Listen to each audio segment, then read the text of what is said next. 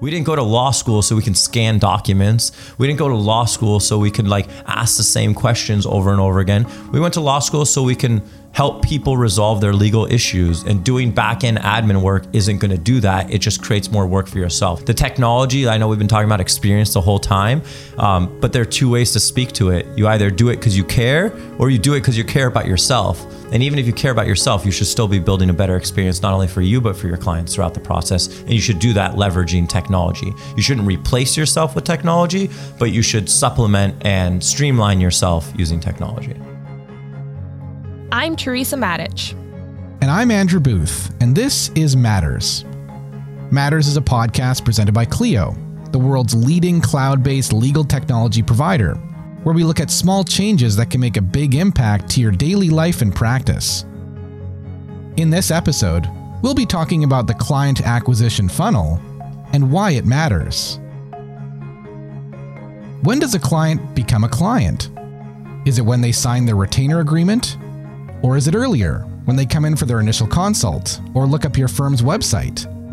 If you listen to episode 1 of Matters, you'll know that the client experience is key for the success of your practice, but the client journey for law firms starts earlier than you'd think.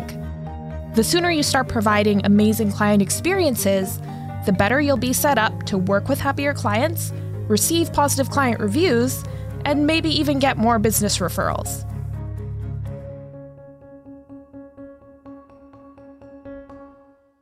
Yeah, so essentially the client funnel is really about the journey that a client experiences when they go to, forget a law firm, just any business. That's Michael Chasen, General Manager of Clio Grow, Clio's legal client relationship management and online intake software. When you first contact Apple, when you first contact Uber, whatever it is, that client experience is really what every step of the journey is from start to finish to the time that you first are introduced to that business or the business owner or the service until the time that you've concluded service with them. He's also the founder of Lexicata, acquired by Clio in October of 2018, and he earned his JD from Loyola Law School in 2013. We talked to him about the importance of the client funnel and client intake.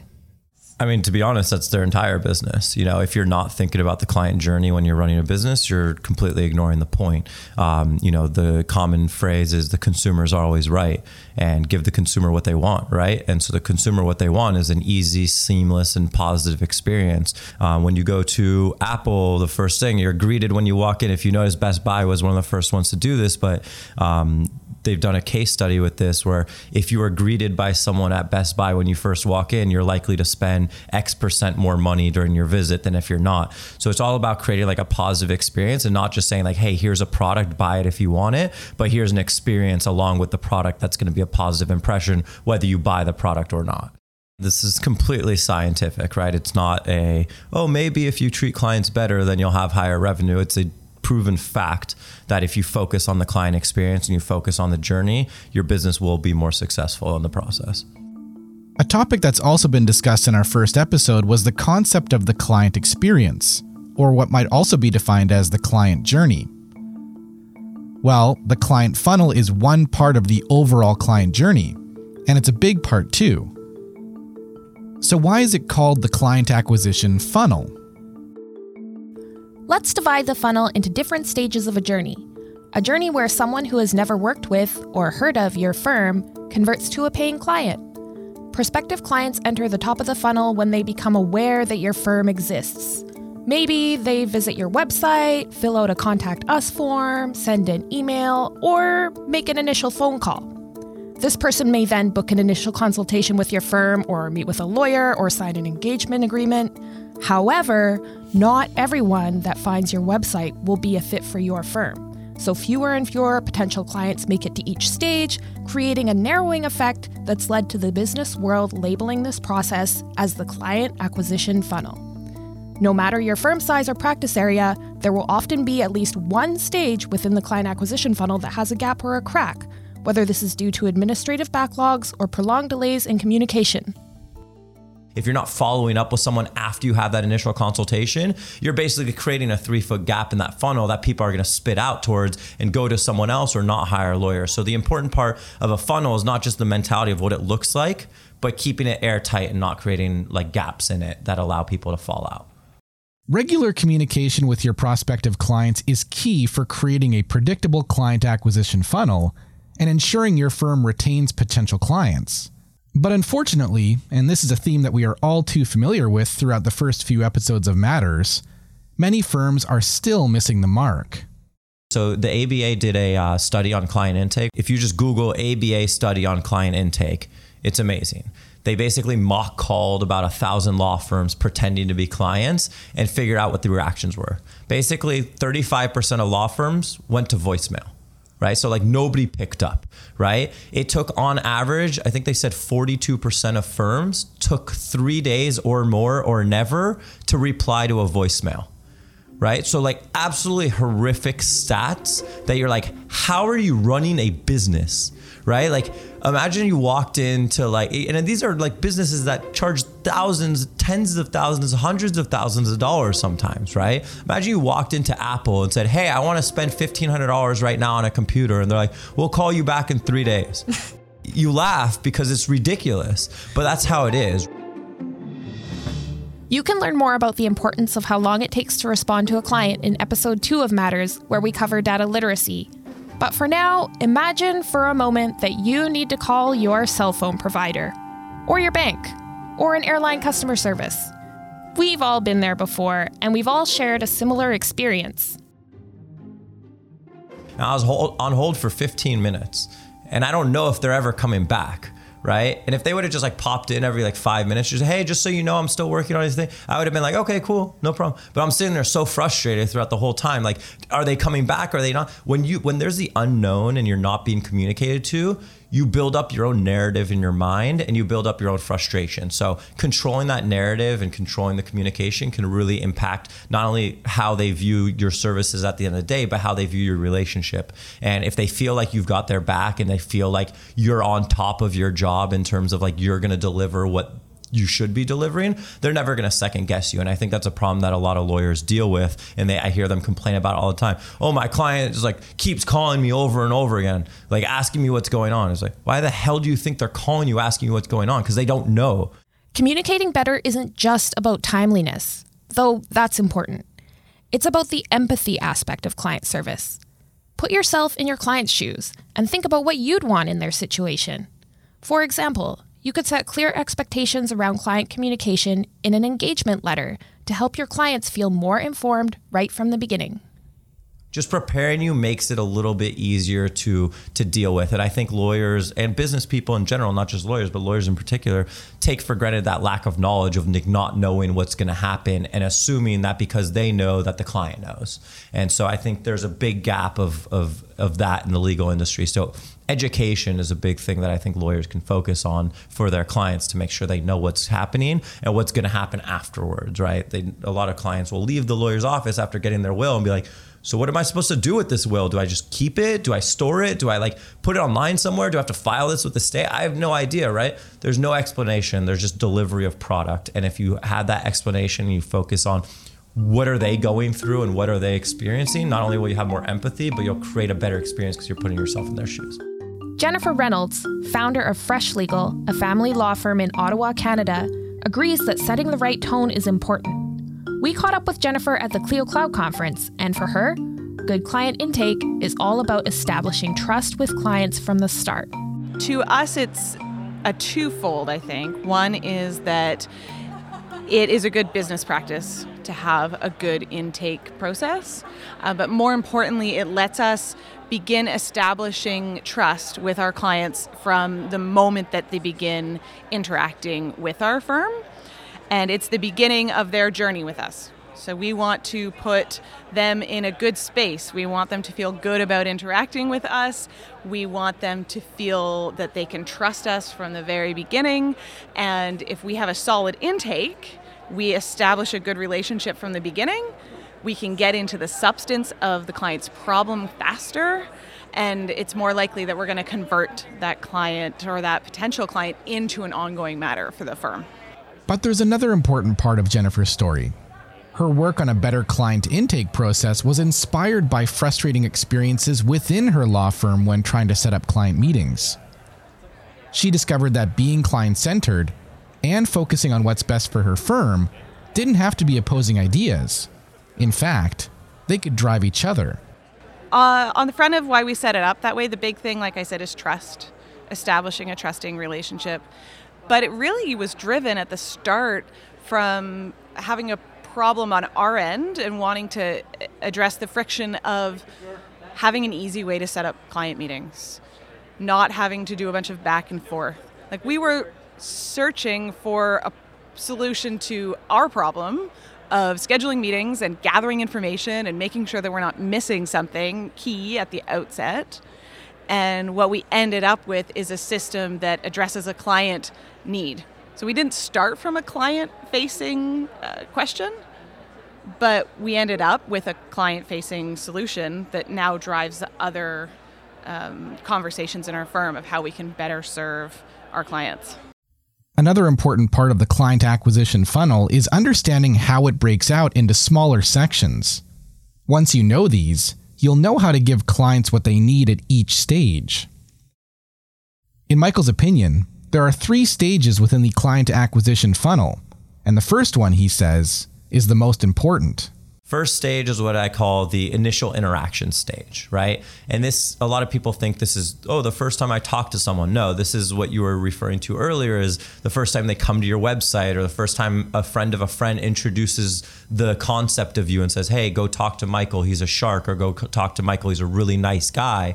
That's that initial interaction, right? The first time you like, let's use Apple again as an example. The first time you interacted with their brand was not the first time that you walked into their store. It was the first time you saw someone using their phone. It was the first time you saw someone using their headphones. It was the first time you saw an advertisement online or on TV. It wasn't the first time you touched a device or walked into their store. Same thing with you as a lawyer. The first time they interact with you is the first time someone talks about you, the first time they see you online, the first time the phone rings, and they, it's not the first time they actually talk to you. So I think a lot of lawyers make the mistake of saying, okay, I only have to focus on the time that I'm going through a consult with them. That's not the stage. So the initial interaction stage is the first part of the funnel, and that's arguably the most important thing, right? A lot of people tend not to think about businesses the way they think about relationships, and what they always say, first impressions last forever. It's no different for a business than it is with a person, right? Are you going to be rude the first time you meet them and then all of a sudden be nice and expect them to like you? No, they're obviously going to be like, that person was, mean to me the first time, so I think they're just a mean person, and it might take years for you to recover and kind of recalibrate or rebrand yourself. So first stage of the funnel is the initial interaction stage. After the initial interaction stage, you'll then move into collecting information about this prospective client. The second stage is what I call the information collection stage.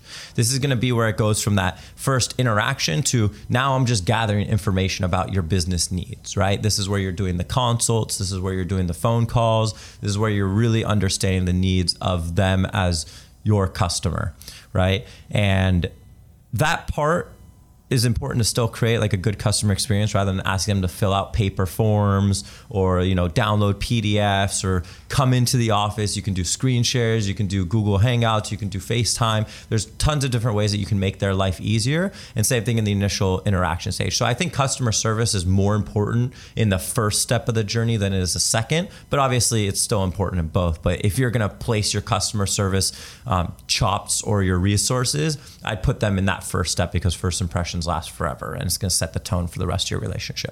The third and final stage of the funnel is the retention phase.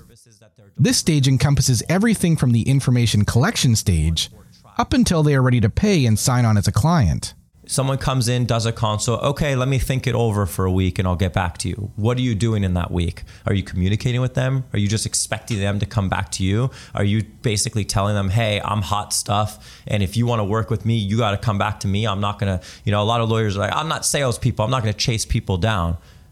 Be like, okay, well, you're never going to succeed as a business if you're not willing to at least do some outreach, right? Plenty of people just forget to do it. And if you look at the Legal Trends report, there were some interesting figures in there about basically they expect to be followed up with. Like, clients are getting a different experience than the lawyers are delivering. Those figures that Michael is referring to from the 2018 Legal Trends report relate to the mismatch between how clients expect to be communicated to versus what lawyers think their clients want. For example, 55% of consumers want to learn about the legal aspects of a case in person, while only 2% of lawyers think that's their preference. Also, 40% of consumers would never hire a lawyer that didn't accept debit or credit cards. So the third step is the retention phase and how you do it. Do you ask them to pay with check? 24% of firms still are still taking check as payment. 24%, right? It's like the taxi Uber thing in Vancouver, right? There's a lot of people still living in the old times. And some people want to pay with check, fine, let them. But you shouldn't make someone pay with check. Don't make the clients do something they don't want to do just because it makes you as a business owner, their life easier. You say, what's the lowest friction or lowest barrier to entry for the consumer? And how do I work around that to create a better experience for my back end? Not the other way around. How do I create a better experience for my back end? Do the front end. If you set the expectations and you set your authority and they think you know what you're doing, they will never second guess you. And that's one of the biggest complaints I hear from lawyers. Is the clients are second guessing me and saying I should do it this way versus that way, or why haven't I heard from you? Well, it's because you didn't set the tone right in the relationship. Jennifer gave us a few examples of what that looks like. She made it easier to schedule appointments for both the lawyers and their clients, and thought of a business tactic that solves for a common anxiety point with her clients, while still making her firm profitable. One of the big things that we've put into practice is using online scheduling software. So in particular, we use Acuity, and there's a whole bunch of other tools out there that people like to use.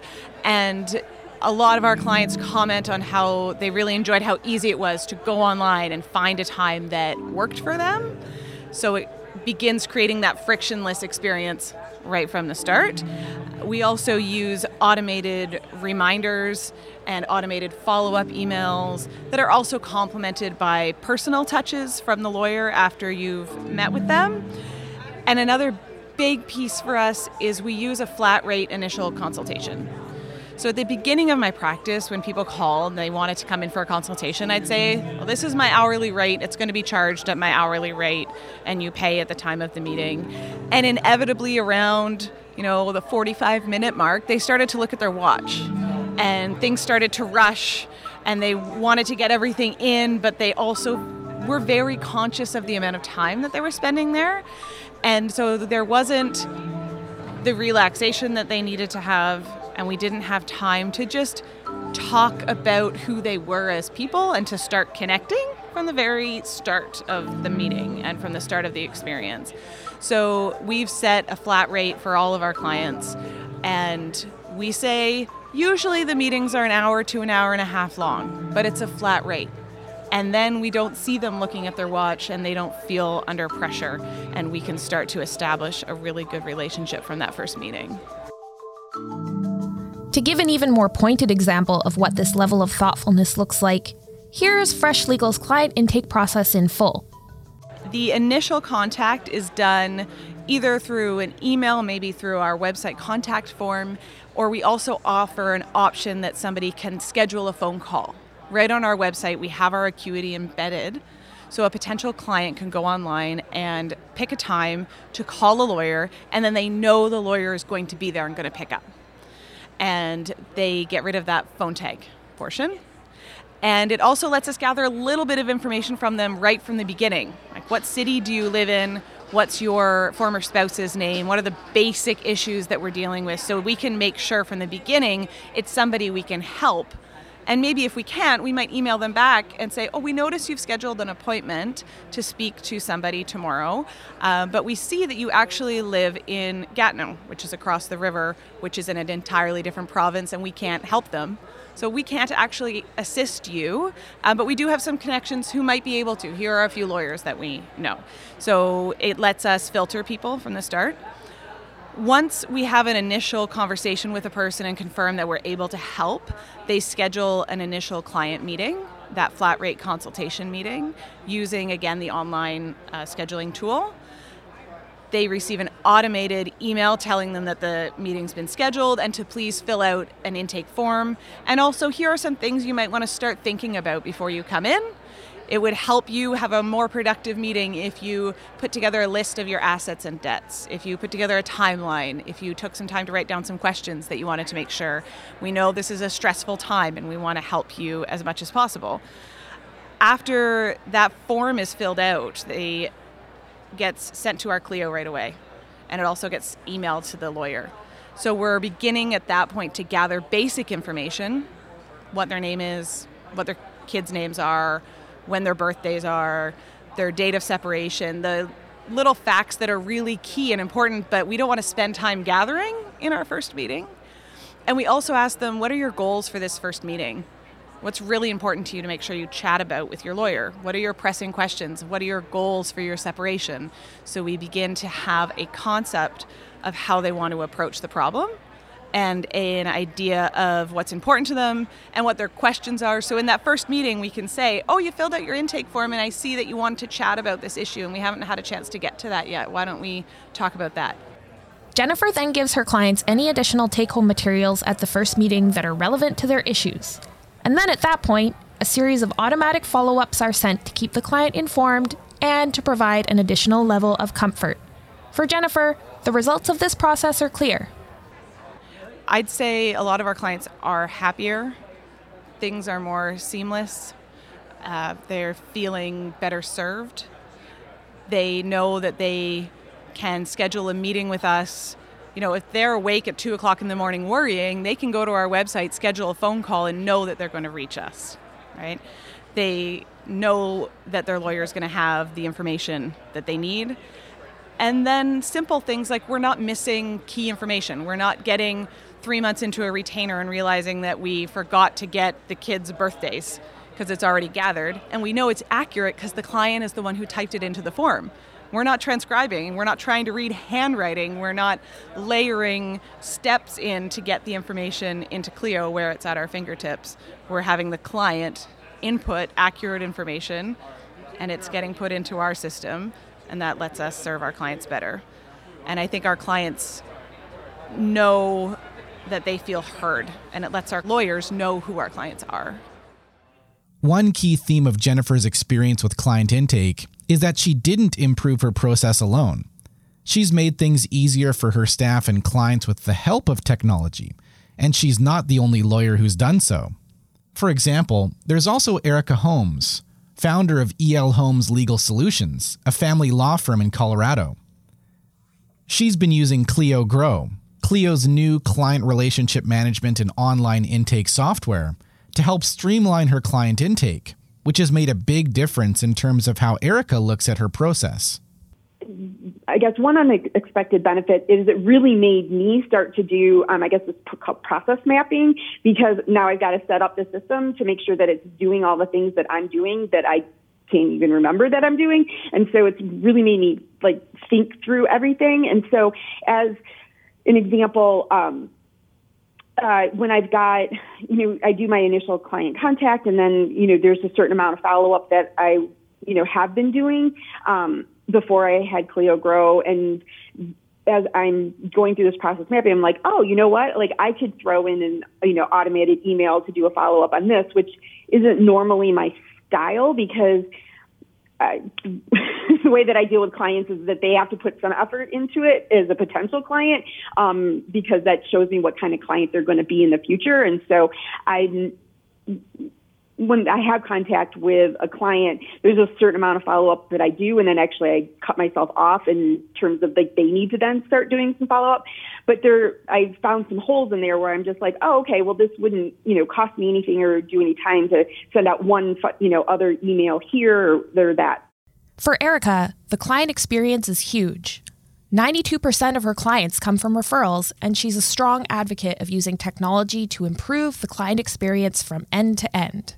I think it's huge. I would say 80% of the client experience is going to probably be involved with technology, because it's what's making it easy and seamless for them, from them being able to access their information, from us being able, for attorneys to be able to communicate back with them. I'm a singles practitioner, and I, would love to be available to my clients all the time, but, I have a life too. So, being able to say you can do this, or even if I want to write emails on a Saturday, but I don't want my clients to be responding to me on a Saturday, being able to time them out to go out on Monday, and, even simple things like that. So how can you start tweaking and improving client acquisition at your own firm? Both Michael and Jennifer had a few tips. First, it's important to get some information about how your process feels. Michael suggests a peer review approach. So I think the first thing that you should do is have a friend or family member like stress test your firm, right? Like you should have like a couple people. Like I would do that when we created like an automated email sequence for Lexicata. Who's the first person that went into that funnel? Michael, right?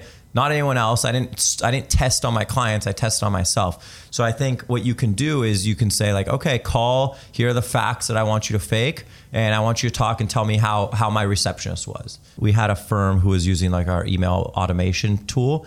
They used to get calls, like I think they said on average, they were getting about 18 calls a week from clients just calling in to check in what's going on. Because oftentimes in litigation or even transactional, you can go months without talking to your lawyer. You're like, what the hell is going on? I don't understand. What am I, like I'm worried, right? And it's par for the course for the lawyer. They know what's going on, but the client has no idea, right? So one thing you can do early is set expectations. Maybe you send them a 1-page PDF that just says like, here's an average timeline of litigation, right? Just so they know what they're expecting, right? So you can set expectations. And what does that do? It makes them less angry because why haven't I heard from you for 2 months? And then the other thing is making your life easier too. So that same lawyer was like, I'm getting 18 calls a day or a week. This is a waste of time. I can't bill for this. Like it's creating a bad experience. So what he did was he basically set up email automation to go out like every week or two, just to keep them informed. Hey, just so you know, this is what stage of the system we're at or of the litigation we're at. Hey, here's some stuff you can read about how the process works and things like just keeping them engaged and communicated with. And what happened? He told me he took the average number of like unsolicited calls from his clients from 18 a week down to 2. For Jennifer, the important thing is to just get started. Even small changes can have a big impact on the intake experience for your clients. We've improved our forms over time, and get out there and start building something and try not to be overwhelmed. Like start with, we're going to implement online appointment scheduling. Just do one thing. Or we're going to have online intake forms. Don't expect to have a fully fleshed out system from the beginning. And the philosophical sort of number one tip is use this as an opportunity to establish that trusting relationship and don't underestimate the value of client intake. Finally, while it's crucial to put process first when streamlining your client acquisition funnel, it's also important to invest in technologies that can help make the process easier. As Michael explains, an investment in technology for your business can mean a big improvement for your firm's bottom line over time. Yeah, the role of technology is 95% of it, right? So I told you earlier, if you surveyed all law firms and asked like, do you think creating a good client experience would create more work for you or less work for you? Most of them would say it would create more work for you. And I would agree up front.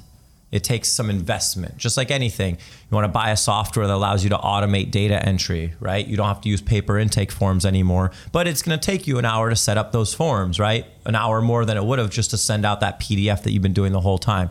So it takes investment in yourself in order to get there, but technology will allow you to have that result of creating a better experience without creating more time for yourself, right? So again, what I was talking about, that story earlier about how that person was getting about 16 or 17 calls a week. And then all they did was set up a 4-email automated journey that probably took them about 15 minutes. And that saved them 15 calls a week and about 3 hours a week. You extrapolate that over a year, 150 hours a week. That's like 4 work weeks a year of avoiding calls and still creating a better experience. But he had to, 1, set up those 4 emails and think through them. 2, he had to research the software that allowed him to do it. 3, find those softwares and demo those software, right? So it probably took him 5 or 10 hours to go through that process of finding that tool in order to save 150 hours over the course of that year, right? You have to be willing to invest. And a lot of lawyers, because they are a commodity, right? They're a finite number of hours they can bill in a year. They tend to have the mentality that every hour I'm not billing is an hour I'm not losing money. Offering e-signatures, customizing online intake forms, and integrating different systems at your firm can help save you hundreds of hours per year in tedious tasks and save your clients some of the pain of paperwork.